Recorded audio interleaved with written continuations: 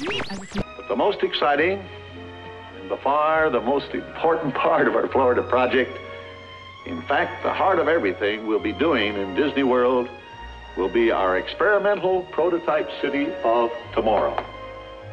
It will never cease to be a living blueprint of the future, where people actually live a life they can't find anywhere else in the world. Mission to Mars, opening this summer. Please stand clear of the doors. Welcome, weary travelers. WDW Radio, your information station. Welcome to the WDW Radio Show, and thanks for tuning in once again. This is show number 25 for the week of July 29th, 2007, and as always, I'm your host, Lou Mongello. We'll start off this week, as always, with a lot of news and views from Walt Disney World, as well as our trip to the Walt Disney World Rumor Mill, which is going to include some rumor details about the Haunted Mansion refurb and upgrade, and so much more. Steve Barrett, author of the Hidden Mickey series of books, joins me on what will be a recurring segment on the show, where we'll talk about some new and interesting Hidden Mickeys and ask for your help with some questionable ones as well. It's time to fire up the old Walt Disney World Wayback Machine, and this time, Jeff and I visit an opening day extinct attraction that so many of us still miss and have fond memories of, and that's Mr. Toad's Wild Ride. Eric Hollister from GeoMouse.com will announce the winner of this week's Walt Disney World Half Marathon Challenge, and Eric and Dan from MouseGuest.com join me as we talk about another one of Walt Disney World's hidden treasures. Because so much of why we do what we do is about helping others, I'm also going to introduce you to another friend of the show, Byron Hall, the Fat Disney Geek, who's going to tell you something about what he's doing to help make some magic for those that really need it.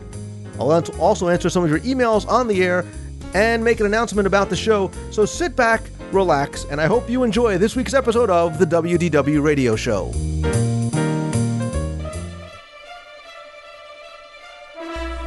And now, a WDW Radio Show News and Views Report. Live from the WDW Radio Studios in Scotch Plains, New Jersey. There's a lot of news coming out of Walt Disney World this week, and we're going to go ahead and get started first with an email that was sent to me that I broke on the site earlier this week, and that's from Steve from Leesburg, Virginia. He heard that the All-Star Cafe at the Wide World of Sports was going to either close or convert to a counter-service restaurant. I spoke with somebody at the All-Star Cafe earlier the week, and they did confirm that it will be closing on September 20th and reopen as a counter-service venue. The restaurant is going to change its name and serve concession-style food with such things as burgers, pretzels, hot dogs, etc., although the bar will likely remain. It's going to be run by Disney and should reopen the week after Thanksgiving. There's also going to be a change as to how you access the restaurant itself, as there will no longer be an entrance outside the venue, as you're now going to have to be inside the Wide World of Sports complex in order to gain entry. Now, it seems as though the current All-Star Cafe was really nothing more than a victim of its location, as being at the Wide World of Sports complex, it didn't really afford people the chance to go ahead and take a long sit-down kind of meal as they were going in between different sporting events. They just need to kind of go, grab something quick. That's what they're going to accomplish with the new restaurant again, that should open probably the week after Thanksgiving, just in time for the Pop Warner coming down in early December. Epcot fans can finally rejoice as your prayers and maybe your letters and posts online have finally been answered, as Walt Disney World has confirmed that a rededication ceremony is being planned for the 25th anniversary of Epcot's opening on October 1st. Disney legends such as Marty Sklar will be in attendance, and formal ceremonies are going to take place at that time as well. Images of a number of special Epcot 25 pins that are going to be released that day have already made their way onto the internet. This official event is going to coincide with a number of fan gatherings set up by podcasters, bloggers, and the like, including one that's received formal approval from Disney and has almost 300 registered attendees. That one's called Celebration 25 and is being organized by a 16-year-old fan named Adam Roth from the site Dreamfinder Forever. I'm personally so happy to see Epcot getting this recognition, as you already know what a big proponent I've been for something like this going on. We've been celebrating here on the show in our own little kind of special way in our Epcot retrospective series, and Jeff Pepper, way back when, started his Acknowledge a Legacy, Restore the Dream series of posts, which kind of got this whole thing rolling. I'm going to put links and more information about these celebrations, as well as what some other fans and bloggers are doing online, in this week's show notes over at WDWRadio.com. The golf carts over at Walt Disney World courses are now going to have installed GPS technology, which are going to give you real-time diagrams of every hole with the yardage from the cart to the flagstick for each green. It's also going to show you the layout of every hole and yardage you'll need for your next shot. The service is going to be complimentary with your cart rental and is available at Disney's Magnolia, Palm, Eagle Pines, and Osprey Ridge courses. I recently received a number of email questions about this next piece of news, and the answer came from Disney earlier this week, as Walt Disney World has pledged to go green and seek green certification for all of its resort hotels. Now, a green hotel is one that's certified as such by the Florida Green Lodging Association, and in order to get that certification, the hotel has to do things such as use non-toxic cleaners, use other advanced efforts towards water and energy conservation, as well as other environmentally friendly factors. Now, Disney is already considered the state's leader for having one such designation for 6 of its hotels already. But Disney officials have said that they do intend to get green certification for all 18 of its company-owned hotels on the Walt Disney World Resort property. Now, while the Earth Day 2008 target date is sought by many environmental groups, Disney would not formally commit to such a date certain. The rumored changes to the names and menus at some of World Showcase's restaurants was confirmed by Disney early this week, as Epcot Vice President Jim McPhee said the park is seeking more interactive dining experiences, such as the Japanese teppanyaki style, as well as new interactivity with guests in some of the other pavilions, such as Italy and China, which are going to be changing next year. The Mexico Pavilion is also going to be getting the rumored tequila bar inside the pavilion and additional outdoor waterfront seating so visitors have more room to dine and watch illuminations. The UK restaurant may also be expanding their outdoor seating area on the waterfront as well. The Children's Miracle Network is going to be the title sponsor for the PGA Tour's last stop at the Walt Disney World Resort from 2007 to 2012. The Children's Miracle Network is the 7th and final tournament on the tour's new fall series, and it's going to be held from October 29th through November 4th of this year.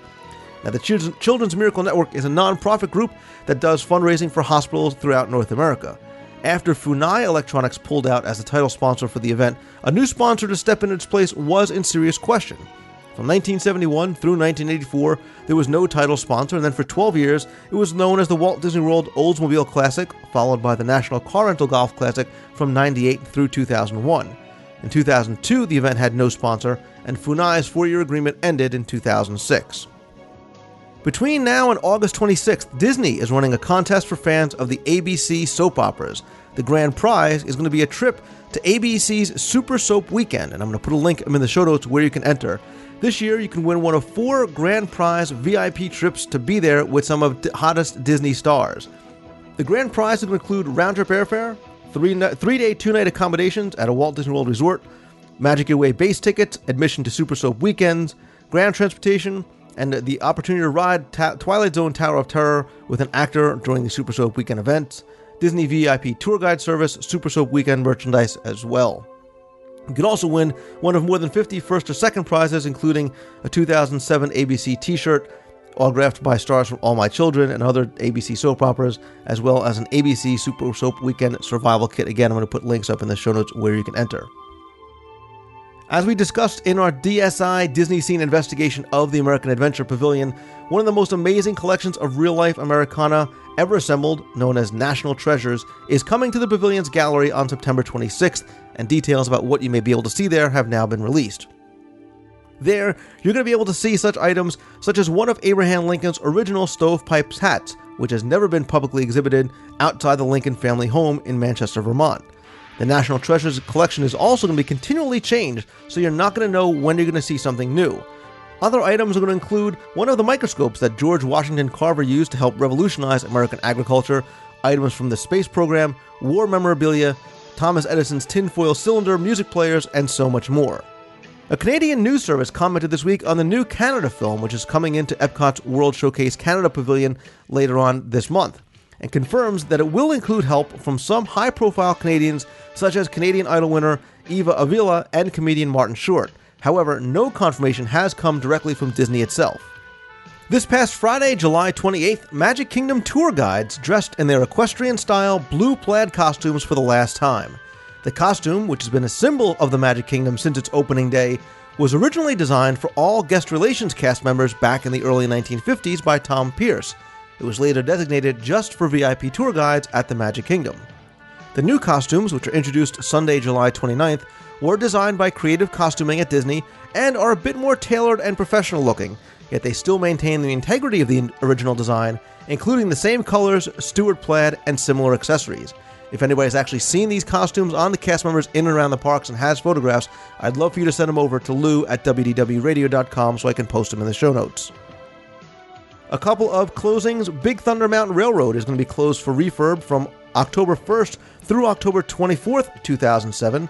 And over at the Boardwalk, the Big River Grill is going to be closed for refurb from August 18th through September 1st. While they're closed, you can actually get the same kind of dining over at the Atlantic Dance Hall.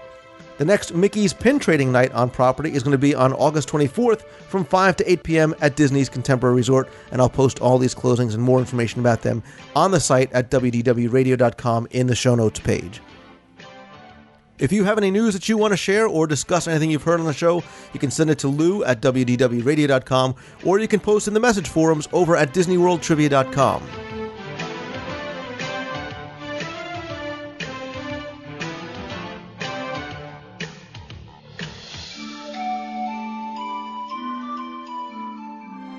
And now, a trip to the Walt Disney World Rumor Mill.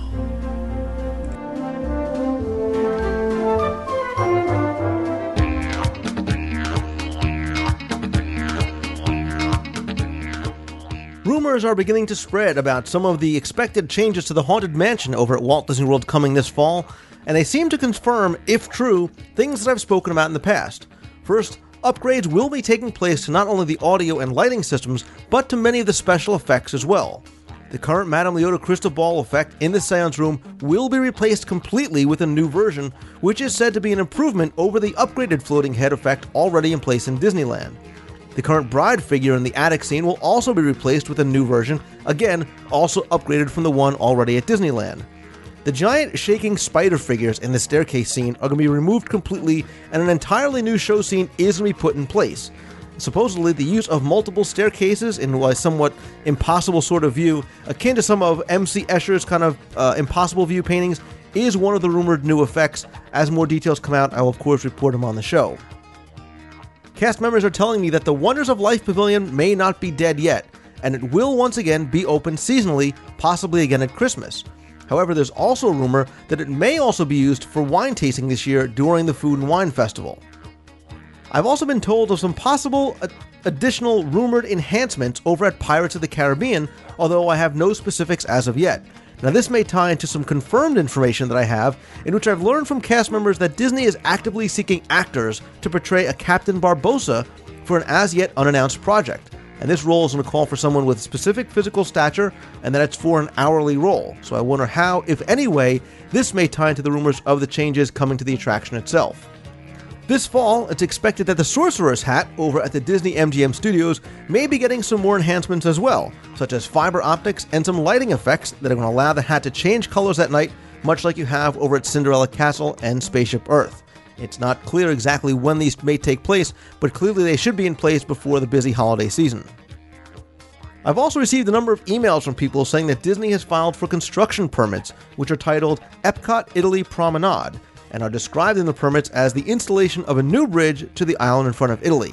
Now, while I have not seen these plans or any of the permits, I have received this email, like I said, from a number of people. I don't have any more details, but I could assume that it's maybe nothing more than just another access way onto the small island at the waterfront. I don't think it has any sort of major impact on the pavilion itself. And of course, if you have any rumors that you've heard or anything that you want to discuss, you can call the voicemail at 206-202-4WDW, or you can email me anytime at lou@wdwradio.com.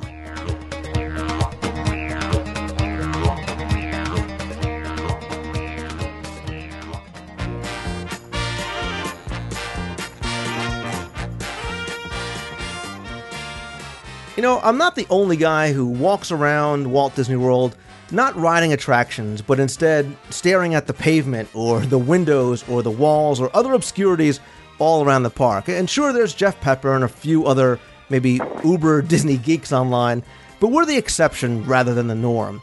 But there's one other guy, a strapping young man who can often be seen with his fedora hat on, camera in hand, and pages of notes and emails from all of his adoring fans. And no, I'm not talking about Len Testa, but instead a man who has fueled the addiction of Disney fans worldwide for years with his books and his website. And of course, I'm talking about Steve Barrett, author of The Hidden Mickeys, a field guide to Walt Disney World's best kept secrets. Third edition now available with over 700 new Hidden Mickeys. Visit hiddenmickeysguide.com. And of course, he is the webmaster of hiddenmickeysguide.com. Steve, welcome to the show, buddy. Thanks for having me, Lou. I'm not exactly a strapping man, but you know, I like that adjective for sure. Well, Steve, I think both of us are about the same height anyway, right? Yeah, I know. I wasn't going to start going down the whole height roll because, you know, we'll start getting emails from Matt Hochberg, and it's just, you know, it's not a pretty picture. So, but Steve is back for the first of what is going to be a recurring segment on the show, where he's going to highlight some new Hidden Mickeys in the parks, as well as talk about some of his favorites, and he's also going to ask for your help in deciding whether or not some of the questionable Hidden Mickeys qualify as a real bona fide Hidden Mickey. So what do you say we talk about what's new and exciting in the world of Hidden Mickeys at Walt Disney World? Well, I'll tell you, let me just give you an experience about what really excites me about Hidden Mickeys, and that is finding a real gem of a Hidden Mickey. And they're out there, and they keep appearing. The cast members and not so much the cast members, but the Imagineers and the designers put them in at random. They don't let us know about it, and they're there for us to find. And for example, I showed this one in Pennsylvania. It's on the globe in the Yacht Club lobby, and this is a spectacular Hidden Mickey. And by the way, I get a number of posts daily, actually, on my website, and I print them all out, and I chase them down and try to find them to see if they're real or not. Well, I would say maybe 1 out of 20 is going to be a true, really spectacular gem of a Hidden Mickey that's going to really excite me. And this was one of those. So I go to the Yacht Club because only one person at this time has sent me this post. And since then, another person has verified it, but there's no need for verification because it's a spectacular Hidden Mickey. You go to the globe in the Yacht Club lobby. It's a huge globe. I don't know if you remember how it looks, but it's a globe of the old Earth as it was pictured in the days of yore. But on a lower part of the globe, as you walk in the entrance doors and face the globe, it's to the right. It's in the right lower segment, and it's in an ocean below a serpent. So there's a serpent in the ocean there. And below that, very low, and it's in the dark, there's a beautiful, bright blue, classic three-circle Mickey on that globe. And at first I didn't see it, and you can't see it. In fact, probably the first person who saw it was a child, because it's the eye level of a child, actually. So you have to bend down and look at it. It's in the dark. And at first I sort of took a picture of the area and looked at my camera, and by George, it's a real Hidden Mickey there. It was unbelievable. So I got down and just marveled at it for several minutes, because whoever put it there just did a wonderful job. It's the perfect classic three-circle Mickey. It's proportioned correctly. It has all the attributes we like to ascribe to a classic Mickey. The ears and head are touching, and they're in proper alignment and proportional, and obviously it was put there on purpose. Now, is this where you start getting the funny looks like I do when you're crawling around on the floor taking pictures of the bottom of a globe, and I definitely get looks. and thankfully sometimes I recruit people over there and able to show them and talk about Hidden Mickey, so I get new fans that way for sure. But are they mostly security guards who are asking you to please get up off the floor?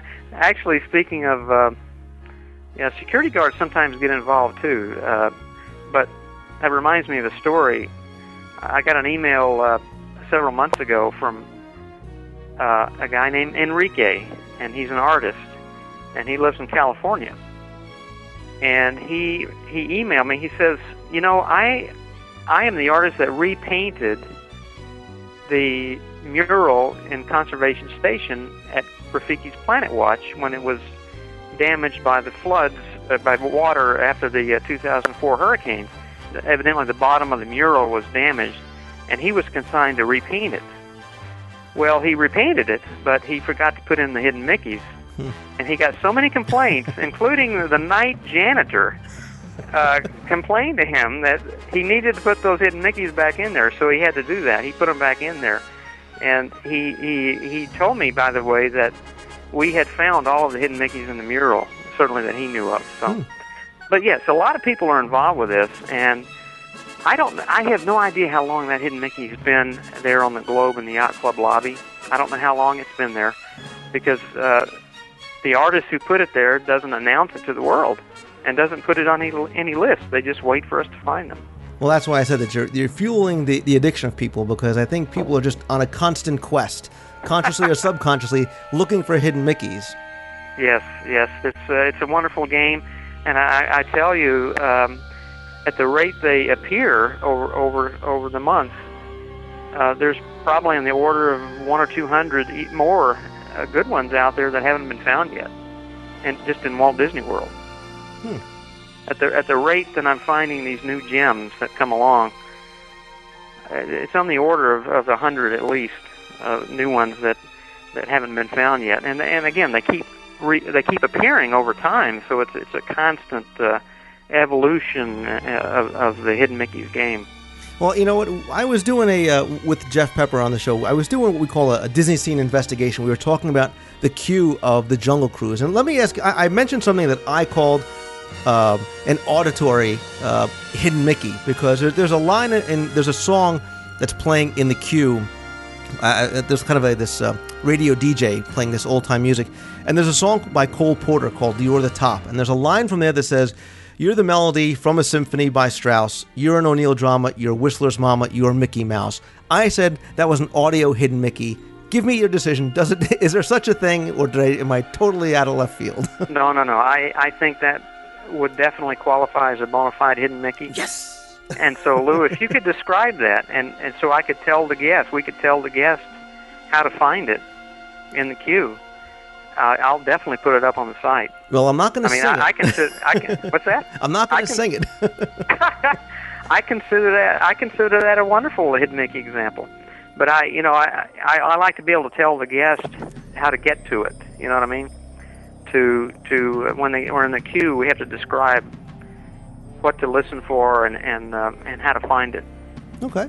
Cool. Oh yeah, let's do that. I'll put it up on the site. I think that would be a wonderful hidden Mickey.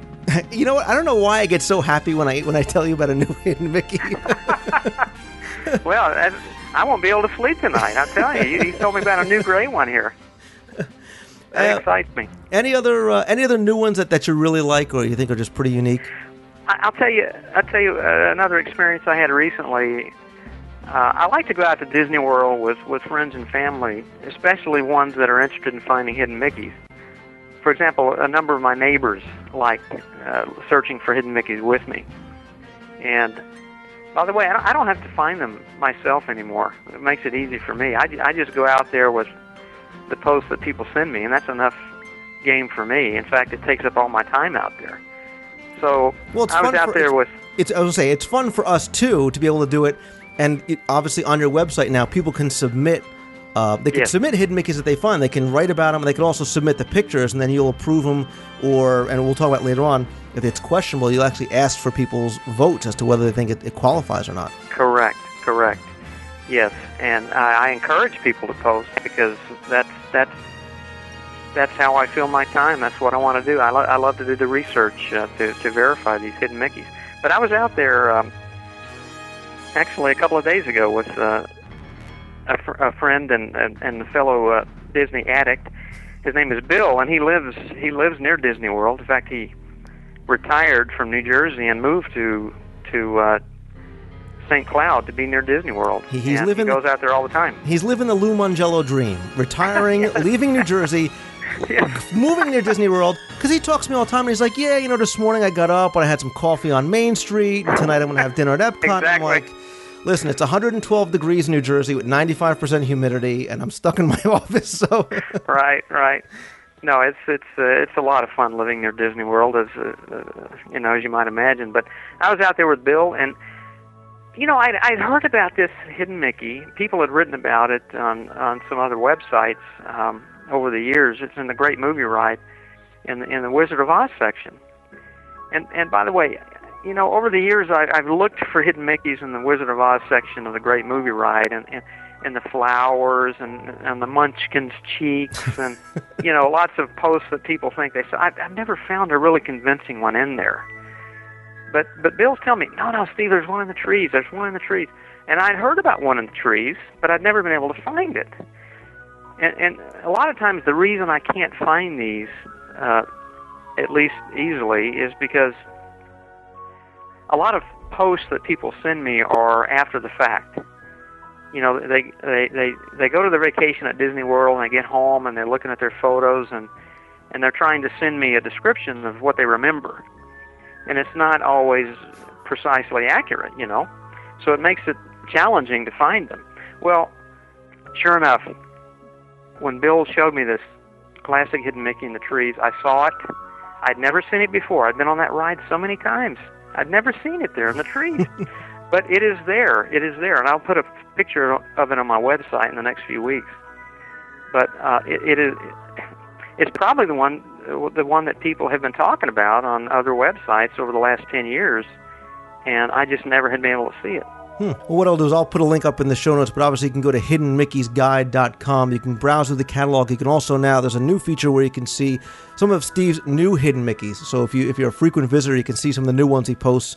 Make sure you keep an eye out for the Wizard of Oz one. But the other thing about your website that I really like is that now you invite people to interact not only by submitting hidden Mickeys, but by helping you decide what might qualify. And they can actually vote on those that are questionable. Are there any ones that you have on there right now that really are such a questionable hidden Mickey that specifically you'd like people to come on over and take a look at? Yes. I have a questionable hidden Mickey section, and currently when I have a post that's rather marginal or questionable, I'll put it in that section. It's just in the questionable hidden Mickey section of the website, and I have a number of those there. The one I put up recently was a hidden Mickey sort of shape in the again, it's in the MGM Studios, and Walt Disney One Man's Dream walkthrough. About 3/4 of the way through, as you're walking through the attraction towards the movie at the end, on the left, there's Walt standing by a huge map behind him of the Florida project. Mm-hmm. And one of the images that his artist put on the map looks like maybe a classic Mickey. It's not a perfect three-circle classic Mickey, or I would have immediately put it up on my website. It's a bit distorted. It's marginal enough that I need help with it. I need people to look at it and apply some criteria and help me either include it or exclude it. The most important aspect to me, or certainly one of the most important, is, do you think, as an observer, do you think that image was put there on purpose by an artist or the Imagineer to be a hidden Mickey? I was actually going to ask you about that. Not just an accidental collection of circles. I like it to be a purposeful. If as much as we can tell that, right. We can't always tell that. I was going to ask you about that specifically because I did a segment on the show a couple of weeks ago about the American Adventure Pavilion, and we really went into a lot of detail, and I spent some time with one of the cast members there. And if you're familiar with the pavilion, after you walk through the rotunda, and as you go up the Hall of Flags, up the escalators or the stairs to the Hall of Flags, at the bottom of the stairs and again at the top are three giant floor-to-ceiling, they almost look like they're bronze eagle plaques. And they're actually ventilation things for the AC system. But surrounding each one of those plaques are a series of circles. And in each of the corners of these circles, it's clearly a it's a classic hidden Mickey in that the Yes. proportions are right. But my feeling and the feeling of the cast member was that they probably shouldn't qualify as hidden Mickeys because it wasn't really the intention of the person that put it there to make it a hidden Mickey, even though it looks exactly like one. Well, Lou, I actually count that one as a hidden Mickey. But I agree with you. It's hard to know if it's purposeful or not. In the areas you're talking about, it's probably not purposeful as a hidden Mickey. You're absolutely right. But it's so perfect, so perfectly proportioned that I can't. I had to include it. So that's not the only criterion, for sure. Because in many cases we just don't know if it's purposeful or not, because the artists and the Imagineers don't admit to it. They don't keep their own lists. So we have to make that decision. Okay. And if it's not perfectly proportioned and aligned, then we have to debate about it. That's what I want people to do in the questionable section is vote and help me include or exclude these images as hidden Mickeys. Right. And that's the fun part, like I said, for us, as Sure. guests and visitors and whatnot. And you can go to Steve's site. You don't have to register. You can go and just go ahead and vote. And while you're there, the other thing we should mention, Steve, too, in addition to the new hidden Mickeys and the questionable hidden Mickeys, are the books, because that's really where it all started. And you've recently released 2 new books, and it's important to make the distinction. You released the 3rd edition of the Hidden Mickey's Guide for Walt Disney World, and I make a point to mention it because if you have the 2nd edition, there's a big difference in this new one because there's a lot more hidden Mickeys. At least 200 more. Correct. There's over 700 hidden Mickeys in the 3rd edition. And then and as you mentioned, also alluded to, the Disneyland Hidden Mickey's book just came out about a month ago. So there's between 150 and 200 hidden Mickeys in the Disneyland book. So, yes, I had a lot of fun at Disneyland, as you mentioned on my homepage. I went out there 3 times last year and just had a ball talking to cast members and rooting out the hidden Mickeys out there. Disneyland is a wonderful place. I fell in love with it all over again. I hear a research trip in our near future. I think we have to make a special trip out there. But, again, I'm going to put the link up in the show notes, but you can go over to hiddenmickey'sguide.com. If you're going to be down at Mousefest this year, by all means, make sure you go to one or all of Steve's Hidden Mickey's hunts. They're a lot of fun, and there's nothing like going through with the master himself and pointing out and picking out hidden Mickeys. They're a lot of fun, and I enjoy it, and I will be there.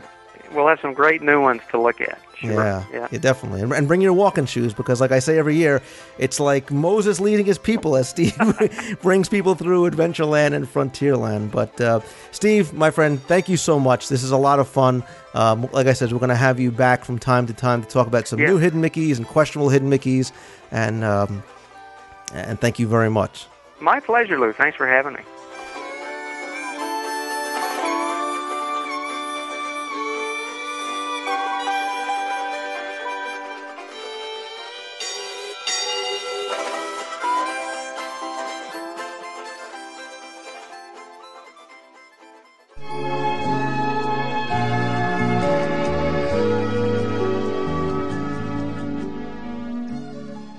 I'm happy and so grateful to be able to announce that the WDW radio show has been nominated for the Best Travel Podcast for 2007 over at podcastawards.com. And before I go any further, I want to give my sincere thanks to everyone who nominated the show. I also have to give much of the credit to all of my special guests who have come on the show to help with the various segments, everybody that's contributed to the show's content and production, of course Jeff Pepper for his excellent work with me week after week. And more than anything else, I sincerely want to thank all of you for listening to the show each and every week. I consider myself very humbled by this, and I'm very fortunate to be considered this year among such a great group of shows. But now, I need to ask for your help, because many of you have written to me over the past few months offering your assistance, and here's one way you really can help out. Voting for the Podcast Awards begins on July 28th and will end on August 11th. You can vote once per day, and you must verify your vote via an email that you're going to receive. All you need to do is head on over to podcastawards.com, look for the travel category, it's on the bottom right, and vote for WDW Radio. you'll receive an email that needs to be verified, so please be sure to validate your votes. Remember, you can vote every day, but only once per day. And considering the number of very popular shows also nominated in this category, each of your daily votes is going to be extremely important. Winners are going to be announced at the 2007 Podcast Expo in Ontario, California on September 28th. And I'd also like your help in supporting some other friends of the show that have been nominated in other categories as well, including the Inside the Magic podcast, which was nominated for the second year in a row in Best Produced, and Clinton over the Comedy Forecast in the Comedy category. No matter the outcome, I mean it sincerely when I say it really is an honor to be nominated and mentioned in the same company as so many of these wonderful shows. Thank you again for all your support and for listening to the show. Thank you in advance for any help you can provide and for your votes. Please help spread the word and let other people know. And again, that's podcastawards.com.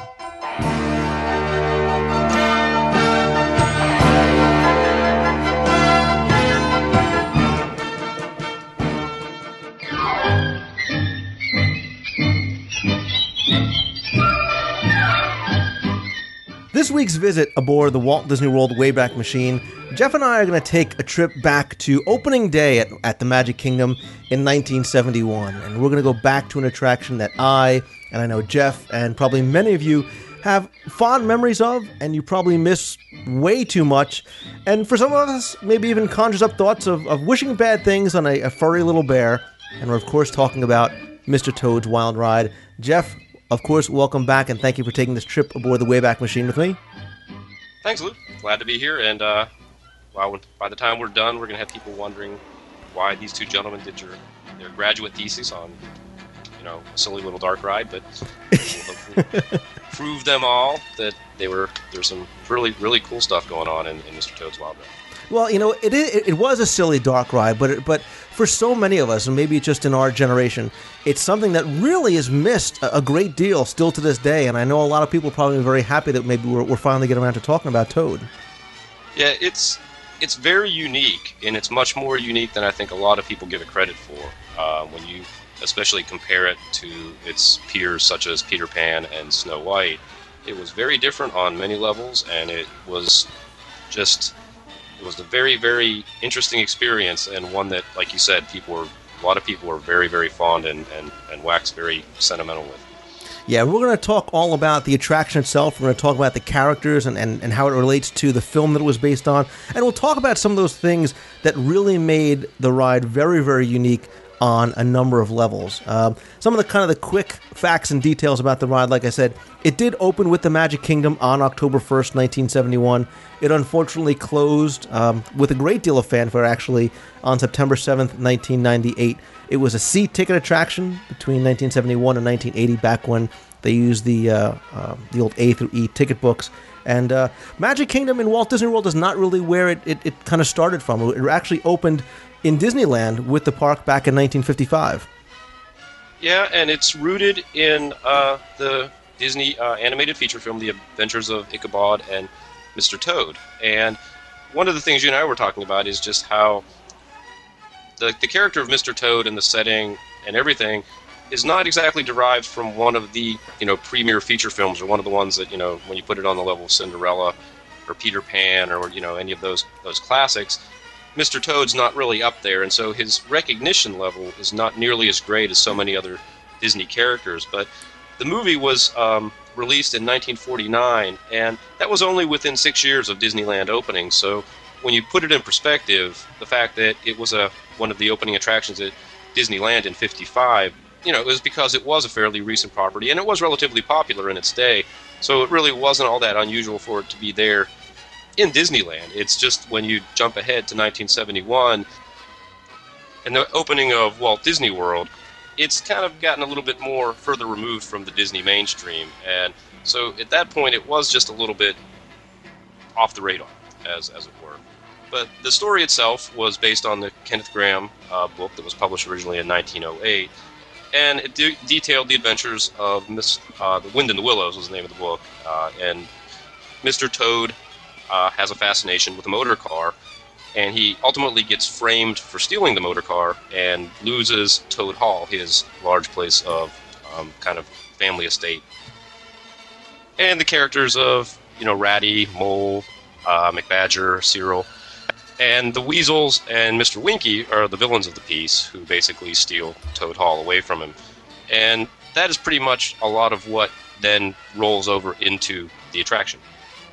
Yeah, and like you said, part of, I think, and we'll talk about it later, part of the attraction's demise, I think, and why Toad eventually failed, at least in Walt Disney World, is because they weren't classic characters. I think maybe a lot of people almost may have been more familiar with them from the book as opposed to having seen the movie, especially as time, got on farther and farther along.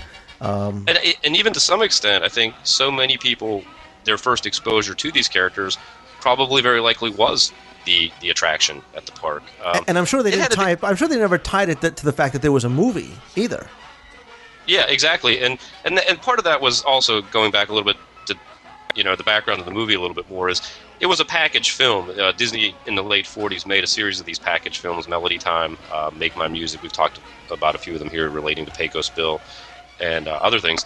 And this one was a package film. It was just two components, and that was Ichabod, the Legend of Sleepy Hollow, and then The Wind in the Willows, which was the Mr. Toad portion. But the very fact that when they went ahead to re-release this or rebroadcast or whatever these stories in later years, they kind of split them up, and they basically got recycled for television shows. So they never really gained that kind of stature as a feature film, like Cinderella or 101 Dalmatians or Jungle Book. So it just had a lot of things like that going against it. And again, as time went by, just the recognition factor diminished. It didn't have a very strong presence on home video. There just wasn't a whole lot out there to keep it alive beyond the theme park ride. And it's funny because you talked about how it was packaged, and the movie was called The Adventures of Ichabod and Mr. Toad. And if you're somebody at Disney and you picked it up and say, let's make a movie out of one of these, it almost would have made more sense to make a movie. To make an attraction out of, especially maybe even like in Liberty Square, make something out of the Headless Horseman. And we could do a little trivia there, Lou. There is an Ichabod Crane reference in Liberty Square. Yes, there is. And I know exactly what you're talking. Go ahead. Since you brought it up, tell us where it is. He gives music lessons. There's a little sign for Ichabod Crane. Is it voice lessons or music lessons? He gives music lessons, yep. And it's at the Christmas shop? Yes. Yes, okay. Yeah, the Christmas shop is actually, when you're coming over the bridge from the hub into Liberty Square, there's the Christmas shop on the left-hand side across from where we all go and get our funnel cakes over at Sleepy Hollow. And that shop is actually divided up into 3 shops. And if you look very carefully, both at the outside facade and the inside of the shop, you'll see there's actually 3 different shops that make it up. And I'm going to save this for a trivia question later on. But one of those shops is from somebody that gives singing lessons, and it's Ichabod Crane. Now, it was connected, folks. It was connected. Way more. We're reaching here. But the other thing I was thinking about, and I guess it tied into something that we had done earlier, was that the Weasels from Wind in the Willows and from Mr. Toad actually they kind of reappeared later on in another Disney film. Actually, 2. Oh, I was only thinking about Who Framed Roger Rabbit, but what's the other one? They were supporting characters in the Mickey Mouse version of The Prince and the Pauper. Oh, but nobody saw that, so it doesn't matter. I was so proud of myself with my Roger Rabbit. So now you know how it feels sometimes to be in my seat. All right, let's talk about the attraction itself, because this is really what we all we miss and we love. And I said earlier how originally the attraction was, and actually still is, in Disneyland, but the one in Walt Disney World was very, very different. It was not, unlike a lot of attractions that Disney kind of recycles. I don't mean that in a bad way when they put it in a second theme park. When they brought it over to Walt Disney World, it was very, very different on a number of levels. The first and biggest difference was the fact that in Walt Disney World, it had 2 tracks as opposed to Disneyland's, which had 1, which is amazing. I mean, this is the first time Disney ever decided to give you 2 different experiences, and you'll see later on why they were so different, in the same attraction. Of all the things that Disney could have done it with, they decided to do it in the Magic Kingdom with Mr. Toad. And the thing that makes that very interesting as well is, in a lot of cases where they have attractions or rides that have dual tracks or mirror tracks, such as Space Mountain, I think of some other examples, the experiences are identical pretty much, other than there might be a mirrored symmetry or whatever. But with Mr. Toad, by going on the 2 different tracks, you did experience 2 different environments. Yeah, 2 completely different experiences. I mean, they all kind of ended up the same way, but what you saw along the way both in scenery and in characters, was very different. And the attraction in Disney World was also different as well, in its entire scope, in actually how it was designed and how it's been described as much more artistic than the one in Disneyland. I think, too, one of the things that when I was talking about it early on, was saying how unique it was, it's really very distinct from the other dark rides, because the other dark rides tell very linear stories that more or less are the stories from the movies. When you ride Snow White or you ride Peter Pan, you're basically a spectator and you're going through vignettes from the film, and it's telling the film story from beginning to end. And with Mr. Toad, it's not doing that at all. It's actually, one of the things I read was that the Imagineers decided to kind of expand on the backstory and kind of throw in some elements to expand sort of the Mr. Toad universe as it was portrayed in the movie. But also what they wanted to do was kind of create a backstory to explain it, and it's not really obvious, but their idea was that you were sort of experiencing a crazy dream that Toad was having that basically brought all of this together. But it's still a stream of conscious kind of experiences, as we'll probably talk about here. But that's what makes it very different, is that the other thing is that you're actually in a ride vehicle that is taken right from the film. The motor car in the film is an integral part of the plot. Toad's fascination with the motor car and just sort of the crazy, wild, careening nature of him wanting to drive it. Whereas Snow White and Peter Pan, the attractions, are very much linear tellings of their stories. Basically, when you ride them, you're a spectator and you're just basically riding through scenes that basically tell the stories of their movies. Toad is very different in that it's not that. It's not taking you through the events of the film. The Imagineers kind of conceived it as a kind of a crazy dream from Toad's perspective, and it actually expands on a lot of the scenes in the movie. It expands on the characters, and it really does, play to the ride vehicle. The ride vehicle is in fact an integral part of the film. Toad has a very strong fascination and obsession with the motor car, and that leads to all his troubles. And basically putting you right in that device. You're actually riding a motor car. It's an integral part of your experience. Whereas in Peter Pan or Snow White, you're just in a ride vehicle. It's basically your seats for the show that just happens to move, but it's not really a part of the storyline that's happening. Right, and that's a difference. And I have to take Snow White specifically because I'm sure many people are screaming at their iPods right now saying, well, in Snow White's Scary Adventures, when it opened up as Snow White's Adventures, you really were supposed to be Snow White. And a lot of people didn't get it, and that's why the attraction changed, and now you see Snow White. But you were supposed to be riding a Snow White. But the way the story was being told, you're 100% right. And the method of transportation through the different scenes was very different. Here, you really became immersed in the story, like you would be driving that funny little car, through the different scenes, just as Toad would have been doing. And what's important is that the source material, when we go back to the movie was very wild and crazy. It was very kinetic. It had one very climactic scene at the end where they're in Toad Hall and they're fighting over the deed, and it's just a lot of things happening.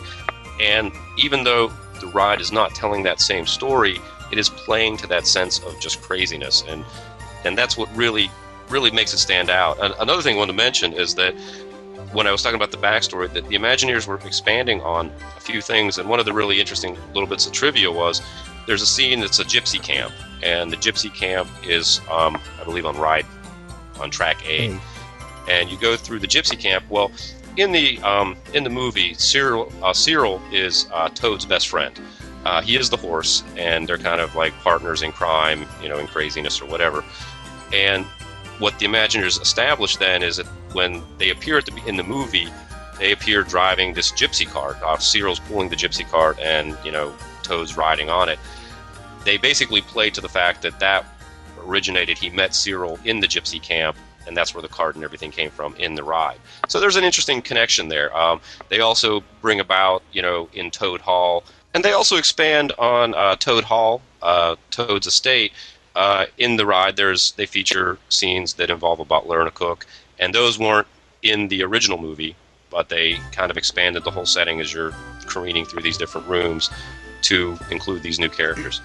Right, and if you are familiar with the film and did go through the attraction, you would recognize a lot of those same scenes. You'd recognize Winky's Pub, where he first got the car from the Weasel, and obviously, like you said, Toad Hall and the libraries and Shireland and the different locations. But why don't you say we kind of start at the beginning? We'll start at the queue and kind of make our way through the attraction itself, because I think the queue, I know for me personally, is very memorable, and it brings up a lot of childhood memories, because obviously the song that plays in the queue is something that still sticks with me to this day, and that's the Merrily song.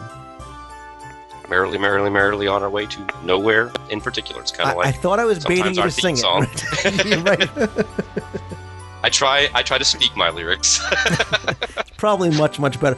And you know what's really stupid? And I don't know why that this still sticks in my mind, but when you're in there, you kept on, especially as you got close to the thing, you always heard, "Step out to your right, please. When the car stops, please step out to your right." Yeah.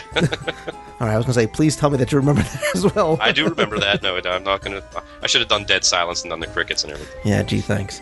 The cars themselves were named after, obviously, characters from the films. They were Mr. Toad, Toady, Ratty, Moley, MacBadger, Cyril, Winky, and Weasel.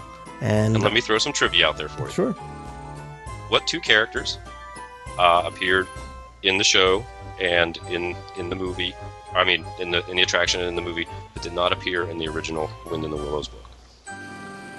I'm gonna say Ratty, and I'm gonna say Moley. I don't want to embarrass you. Let's just move on. Well, for those of us, it was, go ahead. It was Cyril, his good buddy Cyril, and Mr. Winky, the pub owner. Those two characters were Disney created. They weren't in the original films. You know I can go right back and edit this all out and make myself look as though I got them. Oh, I'll put it on the forums. That's all right, though. But like we said, the thing that was really unique about this attraction, and this is where you boarded on in the queue, was the fact that you could pick one of two different tracks. There was basically a track A and a track B.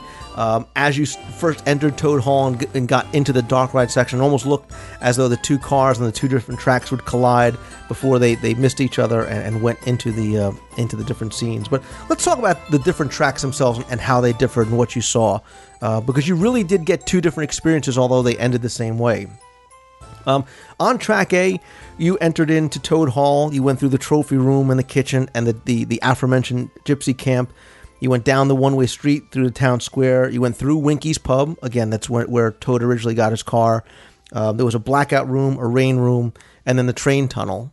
And then we'll talk about where this all ends up later on. Track B was different because you went to the library, to a barn, down the one-way street, through a town square, to a jail, and then through Shireland, and then again to the same train tunnel. And then, for the interesting thing, and many people out there who are totally unfamiliar, this might be outraged, but yes, it was possible that when you went to Walt Disney World, you would go to hell.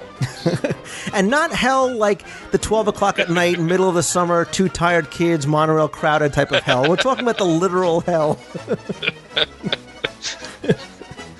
In fact, yes, there are probably plenty of parents out there that wish they could have went running screaming to Mr. Toad's Wild Ride and left the other hell behind. Yeah, I mean, this is one of the things that really made this attraction so unique. Are the things that you saw along your journey. You know, people spoke so much about the Pirates of the Caribbean, political correctness, and the pirates chasing the women, and women being auctioned off as brides. But you can't forget what else you got to see in Mr. Toad's Wild Ride. You saw gunfights. You saw the police shooting at the weasels. There was this female bartender in the bar scene in a very, very low-cut dress, holding mugs of beer. Mugs of beer, yeah. Right.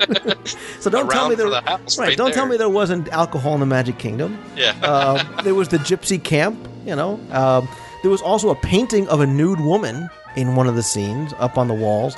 And of course, like you said, where else could you come face to face with the devil and all his little demons while kind of tooling around in your car through hell?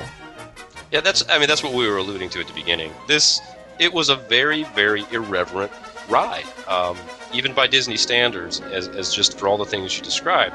And what I like about it very much, is very cool about it, is that it plays to Toad. The character of Toad is this wild and crazy guy. Forgive me, Steve Martin. He's just wide open. He's all about enjoying life, just out there. And he's in contrast to his very kind of reserved and stuffy friends, being Ratty Mole and McBadger. And there's that contrast. And I think the Imagineers just played wide open with it. They said, this is what this is all about. This is what the story is all about. It's about just careening through life. And there's just a lot of allegory there. And it's interesting is that there are some very, very well-read Disney scholars out there that have written very intelligent, articulate things about Mr. Toad's Wild Ride. And I know there's probably people out there going, "You got to be kidding!" It's ride, true. People, right? Yeah, but it was very much that very multi-textured type of experience, even though you were looking at painted plywood. Right. And that's what really, really makes it special. And that the brilliance was in its simplicity, because most of it really was just, like you said, 2D. Most of it, and very little animation. There might be like a waving hand here or there, and there was a couple of 3D things around. There was a Toad statue that kind of wobbled. There was a Moley tipping his hat, but it was very, very simple. It was that simple animation that really evidenced the fact that it was the ride itself. It was the track design and the scenes that you went through that really made it such a good attraction. And it's the one place, I think, in Disney, and maybe it is just kind of me remembering this as a child, but you kind of felt, you felt like you were inside the cartoon because of the way everything was drawn and because everything the way it was painted, and it was so black in there. You felt like you were kind of dropped in the middle of the actual animated film. And everything was very unpredictable. I think that's where, again, if you went and you rode Peter Pan, or you went and rode Small World or Snow White, you were dealing with very low-key, very happy, very slow-moving experiences. And then you got in the car for Toad, and you were just going every which way, and you didn't know which way you were going to turn. I mean, there were times when you mentioned the two tracks. At one point, they come together in the same room. Was that the Town Square? I was going to say Town Square. Yeah. And you're careening toward each other at a couple times, and these were very sharp turns, and there were points where you were literally, going through fireplaces. And so when you went from one room to the next, you couldn't be exactly sure whether you were going to actually go through a set prop or not. Mm-hmm. There was the logical place where you could go, the exit, or like a door or whatever, but that's not where you necessarily always went. And so that really gave it a degree of spontaneity. And sad to say, there was a scare factor for little kids. I know, you could really get kind of a little bit freaked out by some of the unpredictableness of it. Like going to hell, for example. Yes. But you mentioned the scenes, and that's the thing.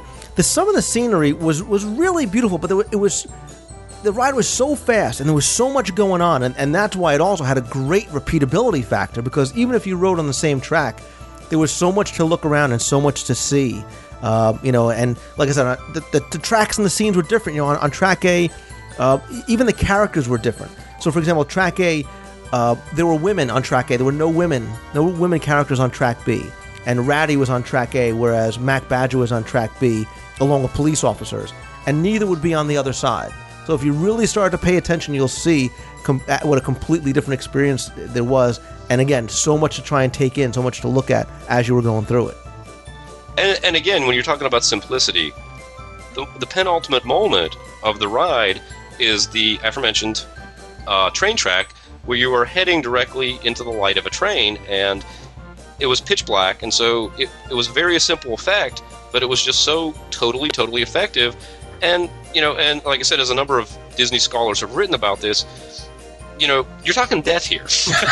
Right. You basically, when you go from point A being you're heading dead on, straight on into a train, and then you're in hell. Well, guess what that means, folks? So we have some pretty strong themes here, right, albeit satirical and comical. Right. And I mean, obviously, a very heavy religious overtone. I mean, you're talking about, concepts like hell and the devil and things like that. So, and this crazy life that Mr. Toad was leaving didn't exactly reward him in the end. You're right. So, see, kids, you better behave yourself, or you're going to hell like Mr. Toad. Yeah. So, see, there was a lesson to be learned here as well. And the funny thing is and I know there's got to be a few people out there that just went, hey, wait a minute, And this part of the attraction was, in a sense, recreated on Test Track. You go to hell on Test Track? Yeah. I missed that part of the... Is that in the Fast Pass or the single rider line? Obviously, you're talking about the train sequence. Yeah, when you're riding up around the bends. But the thing that was great about Toad is that it was so simple. Like you said, you were basically in a pitch black, empty room with a single headlight right in front of you. Yeah, and that's it. Exactly. But the sound effects, yeah, it really made it. It really made it great. And the thing that was great about the attraction too is for all the years that it was there, it really didn't change very much at all. I mean, there was one refurb in 1993. All they did was they take out the original 36 cars that were replaced with new models that had a second row of seats. So now instead of having only 2 people, you had 4. Obviously, try and help, try and get some more throughput through the attraction itself during the day. And that's a good point in that once again we come to, the demise of Toad and why it was taken out and replaced with Winnie the Pooh. A lot of people immediately will assume, well, it wasn't popular. We talked about, not having the notoriety of the characters and everything like that. But from mostly, the information I've had, that it was still pretty popular. It was still a popular attraction. Just the very fact that they're increasing the capacity on the cars there in 93 speaks to that. But again, like you said, when they came to weigh out bringing Pooh in, I think it was more, the 100-pound or, the 900-pound gorilla that was Pooh kind of won the match there. Right, and I mean, look, that's what it comes down to. When people ask me all the time, they say, why did they take out Toad? I used to love that attraction, blah, blah, blah. It's dollars and cents. You're going to sell more Pooh plushes than you were Toad plushes, and that's all it really came down to. Because, like you said, once the rumors started back in 1997, instantly, so did the protests and the letter writing and all the Toad-ins that took place right there. The ride was popular. They had just upped the seats, like you had just said. People really seemed to care about the ride to do what they did, but it came down to being able to sell merchandise. And I guess the one thing that I've seen a few people bring up, and it's the only, kind of scratch my head on it, is people have brought up the fact that they could have coexisted. There was room, ultimately, if they wanted to build a Pooh attraction in Fantasyland. There was plenty of options and places for them to put it without putting Toad up on the sacrificial altar. So that's kind of the only question mark I have about, the decision, when it was made by Disney to do that. I think it comes back again to the popularity and the familiarity with the character itself. It's not Peter Pan. It's not Snow White. Classic characters from, decades ago that kids today may not grow up with, but they're familiar with the characters. And I don't think I don't think Toad ever would have come into the mainstream much like all these other characters have on TV, in the movies, in the theme parks. And it was never going to get to that point. It's interesting, too, because there's a little bit of a kind of weird Disney connection with the fact that in 1996 there was a live-action version made of The Wind in the Willows. It was British-made, and it had a lot of the folks from Monty Python associated, and I believe Terry Jones directed it. And they all played the various characters. And what happened was ultimately Disney distributed the home video version here in the United States. I believe they put it out in 1998, and I think it is something that's still available. Mm-hmm. Well, what they did was when it was originally called The Wind in the Willows, they changed the name to Mr. Toad's Wild Ride for its home video release. Right. And we should mention too that while the character wasn't very popular here, he was very, very popular over in England, but not enough to sustain the attraction here. And then the parallels are very interesting because I read an article that had even compared the fact that you had Winnie the Pooh and Mr. Toad, which are based on very beloved British children's stories, and that they're put in sort of this rivalry of sorts in an American theme park. Yeah, and like I said, people were very, very. They really came out in force. I mean, both literally and figuratively. I mean, there were Toad-ins. There were Save Mr. Toad Wild Ride signs and shirts and things like that in 1998 in front of the park. I mean, really, begging Disney to keep the attraction open, but it did close in September of 7th of 98. And I'll actually put a link up in the show notes where you can find out more about the Save Toad campaign, because it was something that really had legs, pardon the pun. It was covered by major newspapers and things like that, but it obviously was all for naught. But there still are some hidden and not so hidden tributes to Toad that you can find at Walt Disney World, and many of these I'm sure many of you know about. Inside the Many Adventures of Winnie the Pooh, appropriately, there are 2 pictures that you can find in there. One of Toad and Owl, and another one of Winnie the Pooh and McBadger. And Jeff, explain to everybody why the one with Toad is really pretty important and significant. Yeah, and again, it's that attention to detail. But the whole premise of the original film was that when Toad acquired the motor car, he was kind of conned or scammed out of it by Mr. Winky and the Weasels. And what he did was he basically traded Toad Hall to Mr. Winky and the Weasels for the motor car. And as it comes up later in the story, the whole big climax of the film is they're all chasing the deed to Toad Hall. They want to get the deed back. If they can get the deed back, then Toad can get the deed and he'll be the rightful owner of Toad Hall again. Well, that's what the picture that you're referring to shows. It shows Toad literally handing the deed to Owl. And so basically, you're going through Owl's room there in the Winnie the Pooh attraction. So that has very distinct meaning to the whole Toad mythos. I mean, it's the deed is very, very important, and it's sort of just this symbolic handing off of the attraction, old to new. Yeah, and the other picture is really, it's a little bit more difficult to find. It's on the floor, scattered with a couple of other pictures. You have to kind of look up and over your right shoulder and look on the floor, and you'll see the picture of McBadger kind of tipping his hat to Pooh. But Pooh can also be found somewhere else, and this is a relatively new thing. It's been only up for a couple of years. And if you go to the Haunted Mansion, and as you exit and you see all the mausoleums and the crypts, there's also a very small pet cemetery there. If you look all the way up in the left, way in the back, you'll actually find a Mr. Toad statue standing there at the pet cemetery. And the very cool thing there is most people now have kind of gotten tuned into looking for it and seeing it. So he's a lot more visible than he was originally, but his gravestone has a poem on it. Are you familiar with that? I am. Okay. Should you want to have the pleasure? No, please. I will defer to you. His gravestone reads, "Here lies Toad, sad but true, much less profitable than Pooh." Yeah, and like I said, I mean it's it's hard to read unless you have one of those super duper lenses on your camera, but it's obviously the Imagineers acknowledge that's really what it came down to. Supposedly there's also, and I haven't seen this, I don't have a picture myself. If anybody does, I'd love for you to send it to me. Over at the World of Disney store in downtown Disney, I've been told that there is a picture of a picture of Toad in one of the murals.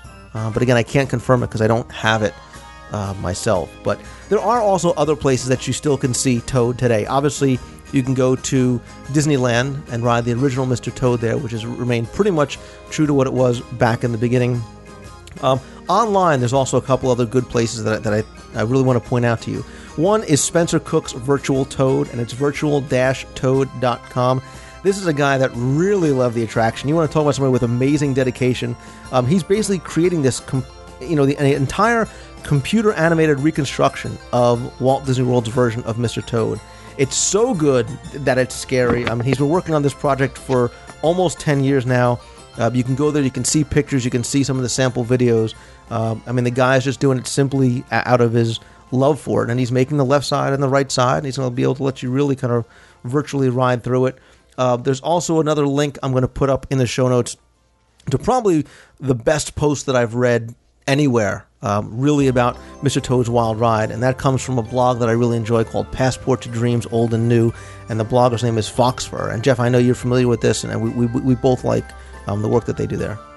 Yeah, Chris Fox writes for that site, and she is tremendous. She's one of the best writers about Disney that I've ever encountered, and her post is called All Hail Toad, and really what it does is it articulates so much better everything that Lou and I were trying to communicate. Much more succinctly than we do, probably. Much more succinctly and much more articulately. It's a very, very good read, and it really does validate a lot of what we were saying about how it's just more than painted plywood. It was a truly amazing experience on so many levels. Yeah, and again, I want to put links up to that. We should have Chris on the show one of these days to talk about one of these things. Then we'll really feel like, wow. We don't know what we're talking about. I still want my job, so no. There's two other places that you can kind of sort of find Toad, one of which is inaccessible to guests, but I have been told by cast members that there is a break room under the Magic Kingdom in the Utilidors called the J. Thaddeus Toad Memorial Break Room. And of course, you can also get the Piece of History pins from a couple of years ago. They had Piece of History pins from Mr. Toad's Wild Ride that had a little kind of chip taken out of one of the one of the plywood cutouts or some other prop from the attraction. So you can probably take a look on eBay and see if you can find those. But Jeff, I want to kind of wrap this segment up with a somewhat rhetorical question and kind of ask us and ask the listeners, why is Mr. Toad's Wild Ride still such a cult classic? Why is it simple nostalgia? Why is it that it is something that people still remain so passionate about? Yeah, absolutely. Let's hear from everybody. Are we crazy in that we are so nostalgic about it, or well, that's a simple yes. But let's move on to the next question. Are we more crazy than everybody else? So, right. But I don't think absolutely. we're alone. Yeah. Everybody kind of weigh in and let us know how you feel. Yeah, send an email or even better yet, call the voicemail line, 206-202-4WDW. You can also post over at the forums at DisneyWorldTrivia.com in the WDW radio section. Again, I'm going to put links and some photos up in the show notes, as well as references over to some of the other things that we talked about. Jeff, I want to thank you again. Be sure you, of course, head on out over to 2719hyperion.blogspot.com to read Jeff's blog. I think it is definitely the premier Disney blog out there. Jeff, thank you again so much for kind of getting all geeky and sentimental once again this week. Thanks, Lou, and if we can leave everybody with nothing more than just having the song Merrily, Merrily, Merrily just stuck in their heads for the next few hours. Thanks a lot. You got it. We're always in a hurry. We have no time to stall. We've got to be there. We've got to be there. Where we can we go. We're merrily, merrily, merrily, merrily, merrily on our way. And we may be going to Devonshire, to Lancashire, to Worcestershire. We're not so sure that what do we care. We're only sure we've got to be there. We're merrily on our way to nowhere at all.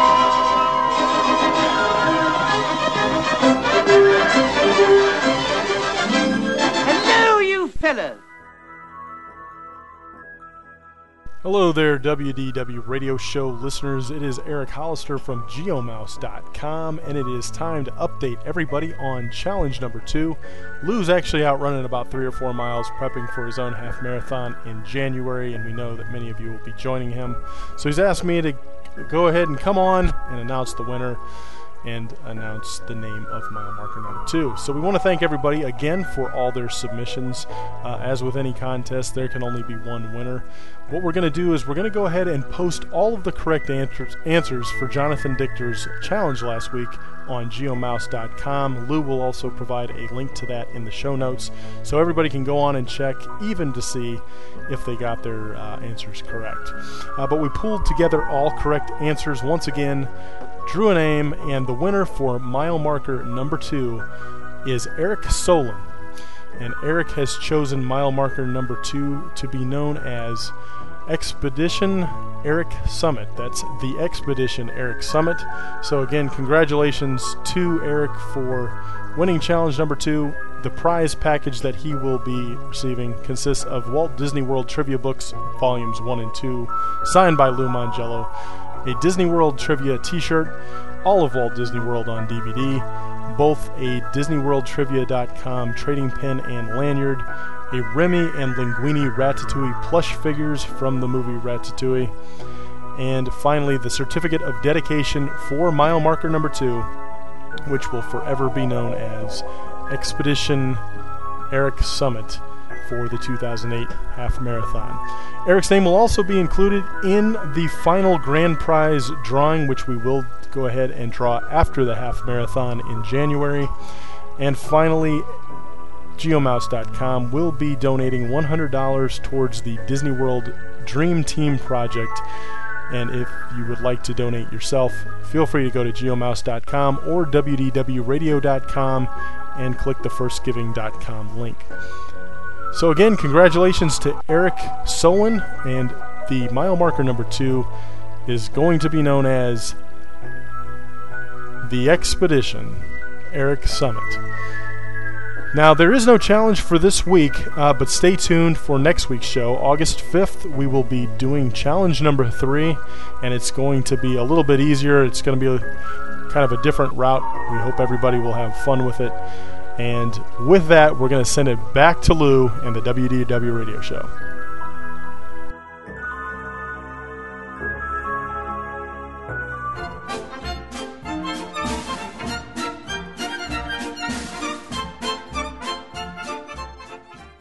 Another one of Walt Disney World's hidden treasures is one that isn't just a hidden treasure in and of itself, but really serves to introduce you to even more of Walt Disney World's hidden treasures, much like I try and do here on the show. And this hidden treasure was suggested to me by another friend of the show and longtime Disney podcaster, Eric and Dan of Mouse Guest Weekly. Guys, welcome to the WDW radio show. Well, hi, Lou. Thanks for having us. Yo. It's been a long time coming. I was really looking forward to having you guys come on, and I'm happy we're able to talk about this because this hidden treasure is one of my favorites for a lot of reasons. Eric, go ahead. Why don't you tell Ray what you suggested? So tell us what this hidden treasure is. Well, basically, I was thinking of experiences you can have that are maybe off the beaten path. Not a lot of people do, and it's the tours. And in my opinion, the best of the best tour would be the Keys to the Kingdom at the Magic Kingdom. It's 4.5, 5 hours of on stage and behind the scenes all through the Magic Kingdom. Gives you a great sense of the history of the park and some of the work the Imagineers do to really create the illusion and the atmosphere that they do. Yeah, and this really, like I said, is my favorite of all the tours for a number of reasons. I think it's just the right length, like you said, at about 4.5, 5 hours. It's not really too long, and it takes you to some of those backstage areas that for a long time were really previously off limits. You know, places like the Utilidor, and it really does a great job of pointing out all the hidden details and the stories and the meaning behind everything that you see on stage at the Magic Kingdom. Absolutely, yeah. The Utilidors, the infamous Utilidors. It is actually not what you would think, not what I thought at all. And there's nothing creepy or spooky about it. It's not a freezer where they keep Walt. It's we know that's in the castle. We already know that's in the castle. So there you go. Yes, yeah. So I mean, it is like you said. You do see a little bit of backstage, but as we'll talk about, I think it only gives more. An enhancement to what you see on stage when you actually can see, kind of behind the curtain. Exactly. Well, let's give a little bit about some of the facts about the tour itself. It's offered every day, usually 3 times a day, 8:30, 9, 9:30, stagger it in the morning. It costs about $60 per person. It also includes lunch. We'll talk about that over at the Columbia Harbor House.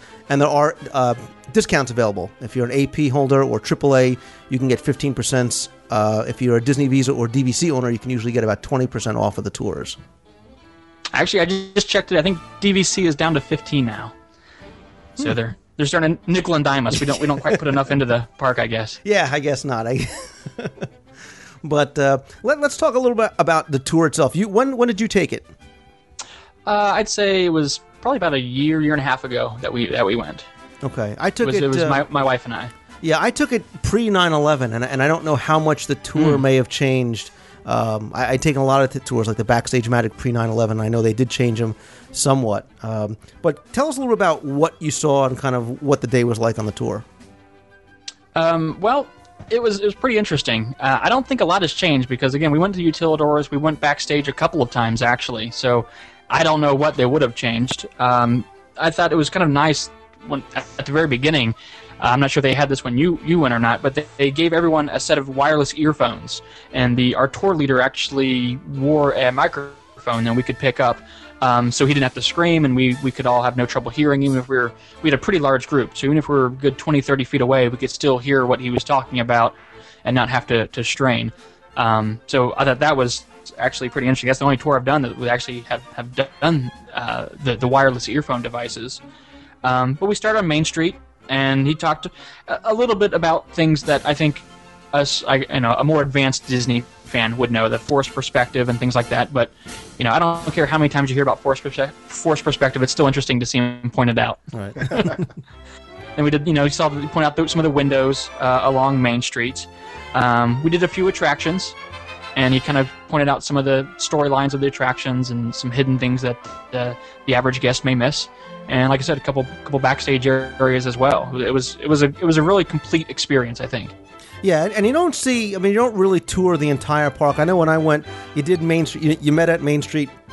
You went through Main Street, through Adventureland, the Jungle Cruise, to Pirates. We went through Frontierland to the Haunted Mansion, had lunch at the Columbia Harbor House. That's when you started to go into some of the backstage areas behind Main Street, behind Adventureland, then to the Utilidors, and then back out to Main Street, really just in time to catch the 3 o'clock parade. Yeah, absolutely. It sounds very similar to what we did. The backstage areas were great. I don't know if they took you back behind Splash Mountain. That is probably, it's neat to see backstage, but it's at the same time not so nice because I don't know if you realize this or not, but that's where all the trash goes. And there's a odor in the air, shall we say, that we didn't want to stick around too much. Not the smell of pixie dust that you'd really be imagining. No. Recycled pixie dust. Yeah, it was not good. Yeah, but it really gives you a sense of the infrastructure that goes on behind the magic, really, at the Magic Kingdom. But they also talked about some of the other things, too. They talked about the important things that really are their keys to the kingdom, like safety and courtesy and show and efficiency, and how all those things translate from what goes on backstage to what you see as a guest on stage with the cast members. Yeah, absolutely. They did a good job of... I think the tour really does a great job of combining the elements. It combines the what the cast members see and kind of the thinking behind a lot of the setup of the park, and it combines a lot of the story of the attractions and the Imagineer's job, and then as well as just the infrastructure, how it all works. I don't know how much we want to give away talking about it, but there's the underground. When you're in the Utilidors, you have the underground trash system that was kind of fascinating to me because the trash is. When you're on Main Street and throughout the park, trash could be literally rushing, very quickly underneath your feet, and you wouldn't even know it. I thought it was interesting how close you are at times to being backstage and kind of having the illusion ruined, and yet you would never know it as an average guest in the park. Exactly. And while guys like you and I are fascinated about trash in the Magic Kingdom, yes, the thing that's great about this, and the reason why it is a hidden treasure, is because it really is for all guests. Whether you've just been to the Walt Disney World a couple of times, or you've been a gazillion times and really want to learn more, there's so much to see, and there's so much that'll interest you. It's not all just minutia and obscure trivia. And the thing that we were talking about offline is that people's concern is always that it's going to spoil the magic for you, and you're going to see things that you don't want to see and you shouldn't see, and that's not what this tour does. If anything, I think we're both in agreement, it enhances the magic for you. Oh, absolutely. I think it's great. Like you said, as long as any guest, as long as you're 16 or over, I guess they don't want to take a little one to the Utilidors and have him see a character in a state he's not used to seeing the character in. But if you're of age, I would recommend it, whether it's even your first trip to Disney, to Walt Disney World, because it really enhances your appreciation of the work they do to create that environment for all the guests. And I had the same concerns. I put off going on it because I said, if I see backstage, then is that all I'll see every time I pass that particular area? Will it ruin the magic?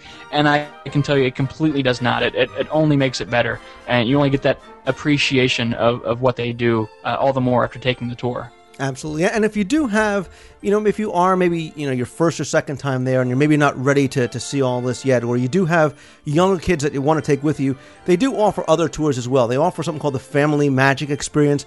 That's a great kind of primer for first-timers or people with kids. They don't really take you to some of the backstage area. They take you really more things on stage. That's only 2 hours. That's $25 a person. Or if you really want to, kick it up to the super uber geekdom, they offer something that I really, really like called the Backstage Magic Tour. And that's a 7.5 hour tour. It's $199, but that's really where you get to see, everything. And you also go to Epcot and you go to the Disney MGM Studios, and that's when you really want to kind of take it to the next level. But I think the I think the Keys to the Kingdom tour just has everything going for it. It's a perfect length. You get to see a lot on stage, you get to see a lot off stage, and really get an appreciation for how they create the magic that they do. Absolutely. I'd also, one other tour I would recommend, if you're not quite ready to go into Utilidors, but maybe you want to see something a little bit, I don't know, more adult-oriented than, the Family Magic tour, is the Magic Behind Our Steam Trains tour. That's a good one. It gives you an overview of Walt and his creation of the park and his entire life, and you see a little bit of backstage, but really not enough to kind of blow the illusion. So if you're concerned about that, maybe do one of those other tours as a stepping stone up. But yeah, you're absolutely right. The Keys to the Kingdom is definitely, I think, the best, because it's not too long. It gives you a lot of information. I definitely felt it was worth it. Like I said, lunch is included. You also get a little pin, Keys to the Kingdom pin. Yeah, there's about 20 different tours you can take through all the theme parks, really, except for Disney MGM Studios doesn't have a theme park specific tour. I'll put some links up in the show notes where you can find out more information about it. Eric and Dan from Mouse Guest Weekly, I want to thank you for coming on. I want to thank you for introducing us to this great hidden treasure. But before I let you guys go, I know that you guys have a lot of good things going on over there. You've just hit your 2-year anniversary, and you're taking Mouse Guest, the website, to the next level. Tell us a little about what you guys have going on. Yeah, we've officially taken mouseguest.com live. It's accepting subscriptions for memberships now, where you can actually ride the attractions virtually, and as well as rate them. So it's pretty exciting. It's taking the whole idea of the virtual experience of Disney parks to the next level. Yeah, I had a chance to take a look at it, and it's very, very cool. I like what you guys did, because there's video and there's pictures, and you can rate it, and there's all kinds of cool interactive things that you have going on there at the site. Yep, and we're adding more as we speak. We're hoping to actually have some special events, such as the fireworks and the parades, added soon. So you'll be able to enjoy those right around the time that they usually happen in real life, as well as some autograph collecting from the characters and pin trading, which should be very exciting. Wow, very cool. Very, very cool. And you guys know I'm a big fan. You still have your Atmospheres DVDs, or kind of, I call them like the virtual fireplace DVDs, where you have the different atmospheric loops of all the theme parks. And again, I want to put links up in the show notes over to your website where people can find out more.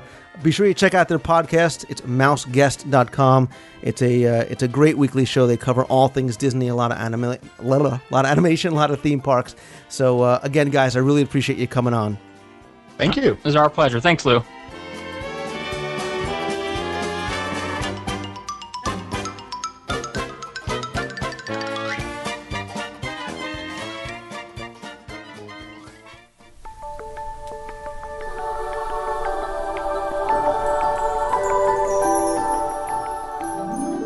I've spoken a number of times on the show about the DisneyWorldTrivia.com Dream Team project, which is a fundraising effort that I started some time ago when I first introduced my first book, and it was an effort that I wanted to do in order to help send some seriously ill children to Walt Disney World.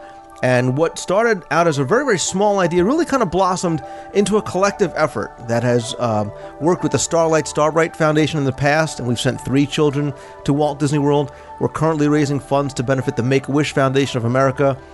In just over a month, and this past month, we raised more than $10,000, including $9,000 at Fred Block's Magic Meet auction, thanks to all the efforts of all the people who were involved, from the auction people and the volunteers and everybody that donated.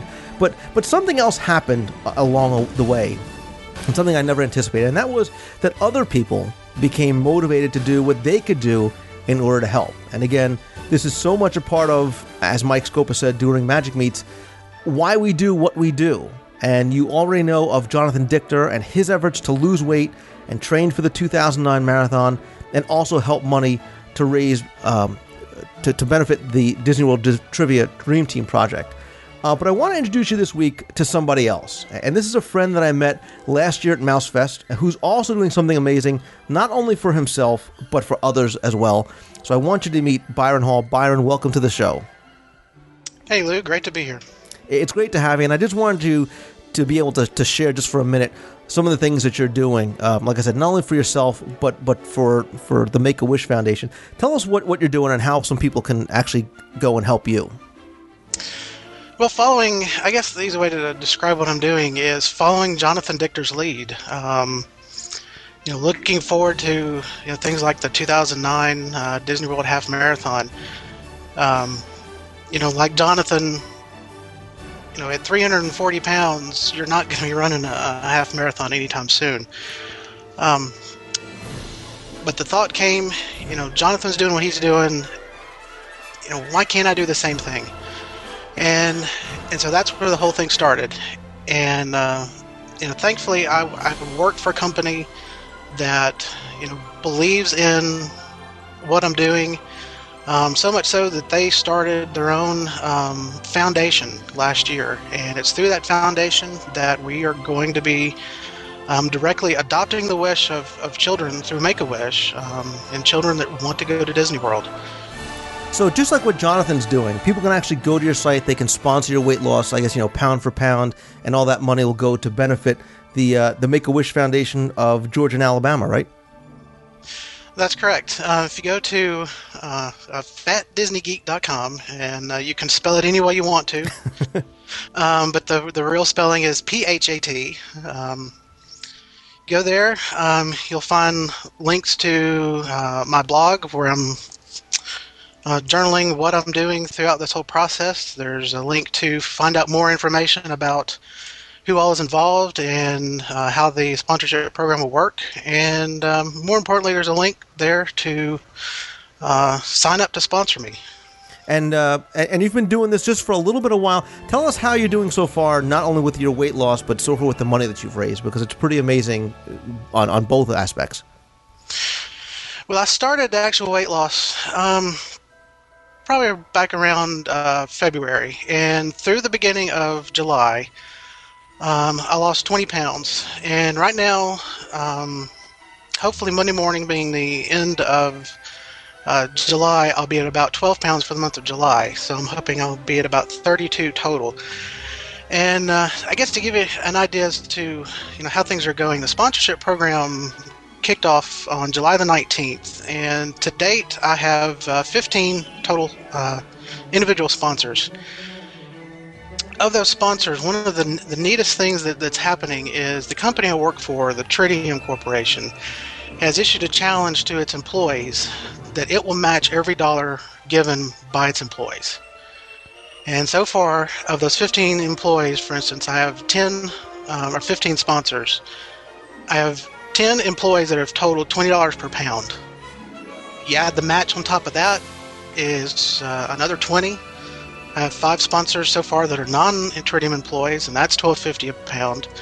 And then on top of that, Tritium has generously agreed to sponsor me in addition to the match.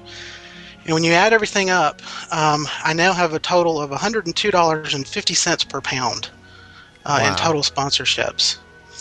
And so when you combine the weight I've already lost, hopefully by Monday morning, that comes to about $3,280 in promised donations. That's amazing. And again, you've been doing this for just kind of over a week, and that's where you are. So I can only see amazing things happening as it goes on.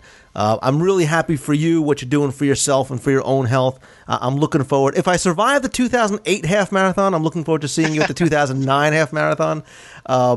And, who only knows, the sky's the limit as to what you're going to be able to do. And you really are helping make magic for people that really need it. And for more information, I'm going to put these links up in the show notes. You can go to Fat Disney Geek. That's PHAT, DisneyGeek.com. For more information about what Byron's doing, if you want to sponsor him or just kind of post on his blog and give him a little extra support, it's always appreciated. Byron, keep in touch with us. Let us know how you're doing along the way, and congratulations again for what you're doing for yourself and for the kids. Thank you very much, Lou. It's an honor to be here. And Lou, the sponsorships are great, and that's the ultimate goal of raising money. That will ultimately go to, making a dream come true. But for me personally, just for people to go to the site, to read the blog, to post comments on the blog, and to use the contact me link that's on there to send me emails, just to know, even if you're not sponsoring, just to know that you're out there following me, watching me. It means a great deal to me. And if you're not sponsoring me, just go ahead and send me an email and just let me know that you're out there. You got it, buddy. Well, you know that we're all behind you, and keep up the great work, and keep in touch, and I'll talk to you soon. Will do. Thanks, Lou. We put our faith and hope on a shooting star. Wishes, wishes, wishes.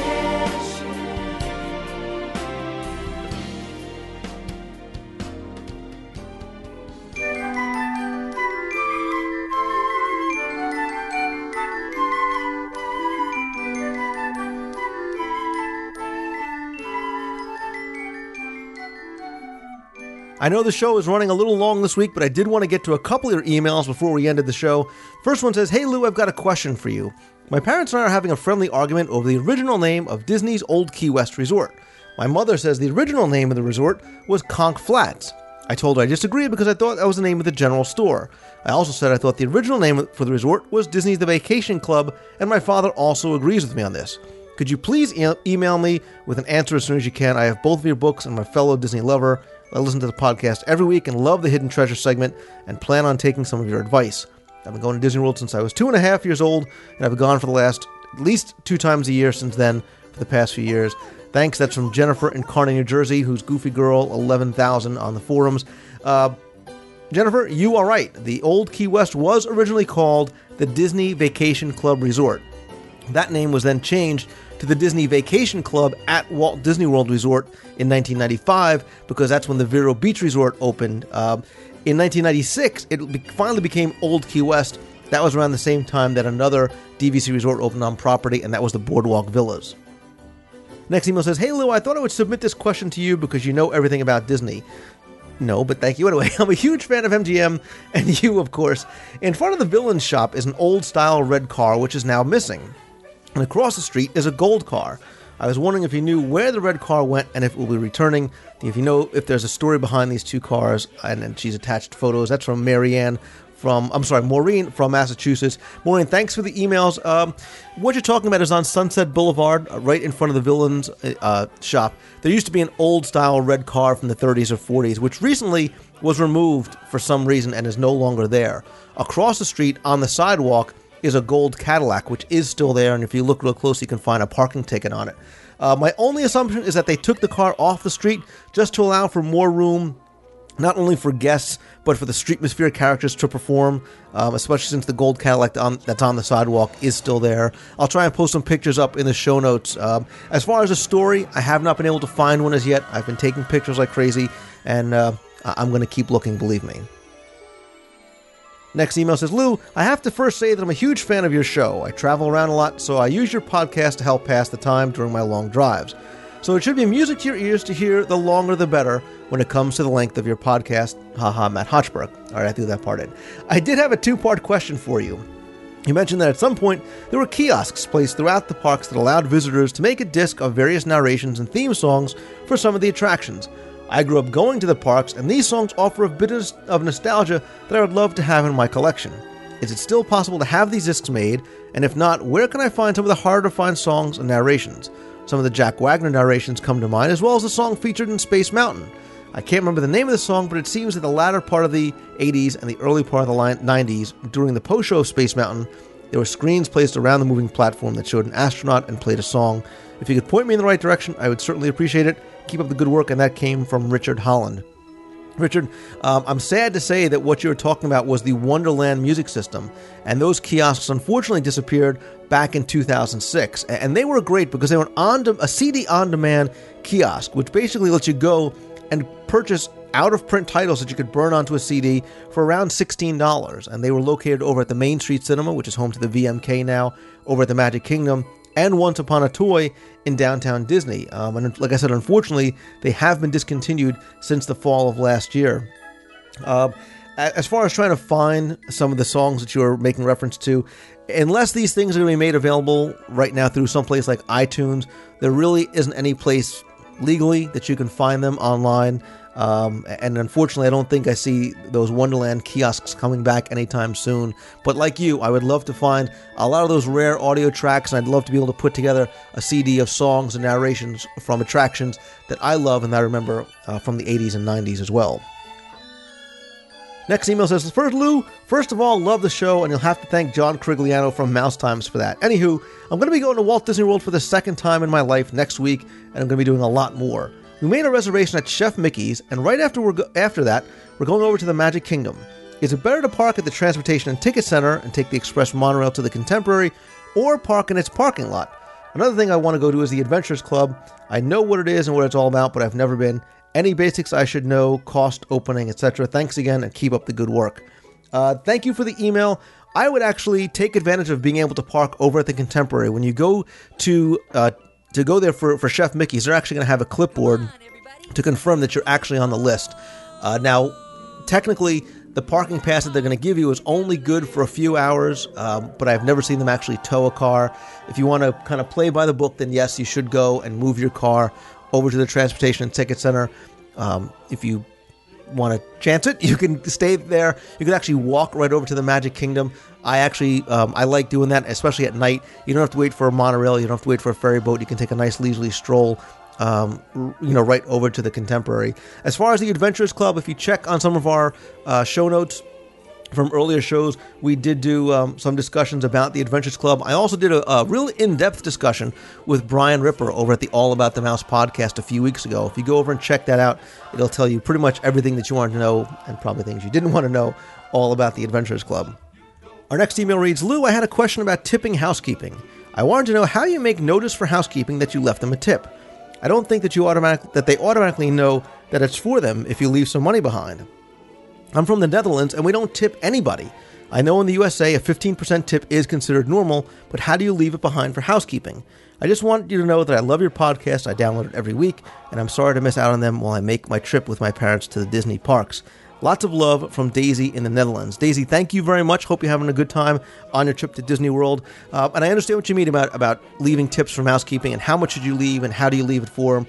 What I like to do normally is I leave an envelope and I mark it mousekeeping, and they know it's for them. I usually leave it on the table or on the bed, so it's very prominent. And what I do too, and this is something we talked about on an earlier show, is I make sure I leave a tip every day, because you don't know if the person that cleans your tip on Tuesday is going to be the same person that leaves your tip, that cleans your room at the end of your stay, maybe on Friday and Saturday. So what I'll do is I'll put a certain dollar amount in an envelope every day, leave it for them after I leave my room in the morning and they come in to clean. Now, as far as how much to tip, I really can't tell you. That's really a personal choice. You can leave as much as you like. Maybe you want to take into consideration maybe the resort you're staying at or the number of people in the room, maybe how messy you are. But again, you don't necessarily base 15% on the amount that you should leave. That's something you have to just kind of choose for yourself. Our next email comes from Shane from Snellville, Georgia, who writes, Hello, Mr. Mangello. First of all, I'm a listener of WDW Today. Anyway, so I must start off by saying, oh, Lou, etc. That being said, here's my question. I originally personally emailed Mr. Studios himself, but he never got back to me. So I'm hoping I can get your answer really soon and say, look how fast Lou answered my question. Insert editorial comment here. I received this email at 7:47 p.m. the night before the show went live.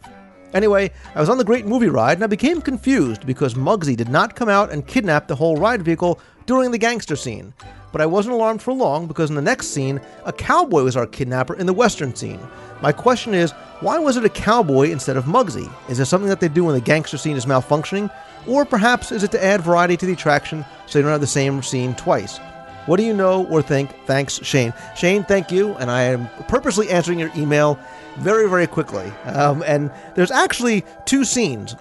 And you're right, it is to give you some variety in the attraction. There is both a cowboy scene and the gangster scene.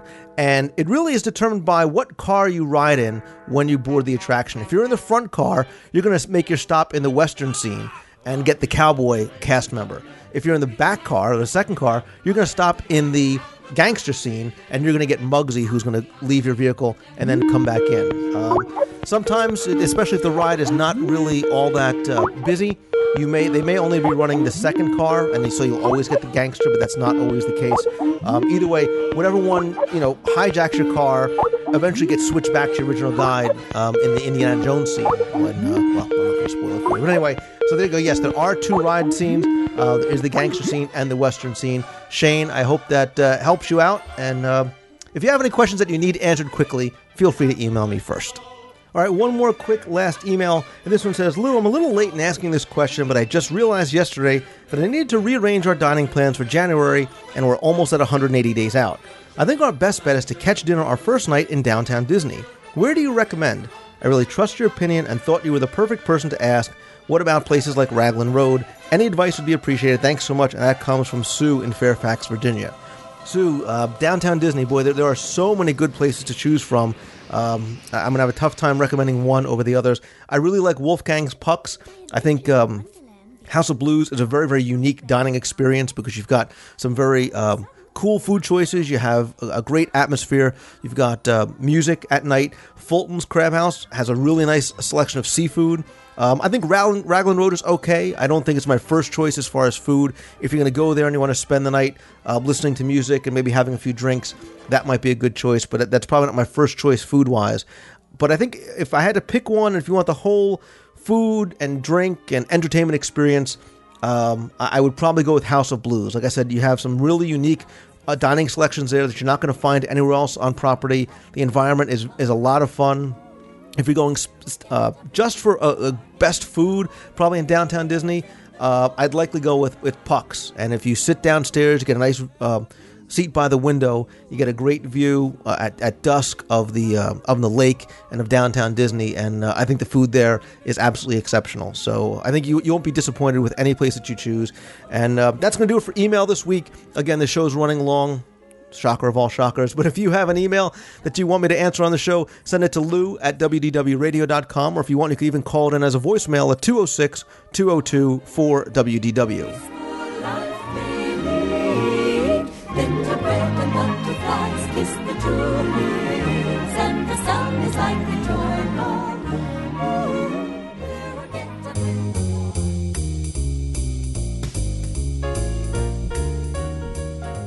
Thank you once again for tuning in this week. I hope you enjoyed the show. I, of course, want to thank Jeff Pepper from 2719hyperion.blogspot.com, as well as my other guests, Steve Barrett from HiddenMickeysGuide.com, Eric and Dan from Mouse Guest Weekly, Byron Hall from FatDisneyGeek.com, and Eric Hollister from GeoMouse.com.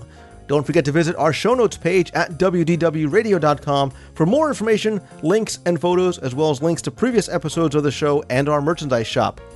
I want to take a quick second to thank everyone again who's donated their time, efforts, merchandise, and financial contributions to the DisneyWorldTrivia.com Dream Team. We raised $9,000 at this year's Magic Meet auction, and in just under 1 month, we are at 90% of our first goal of $12,000, which is going to be enough to grant the wishes of 2 children through the Make-A-Wish Foundation of America. For more information or to donate, visit the DisneyWorldTrivia.com Dream Team project page or the WDWRadio.com homepage for the link to the secure First Giving website.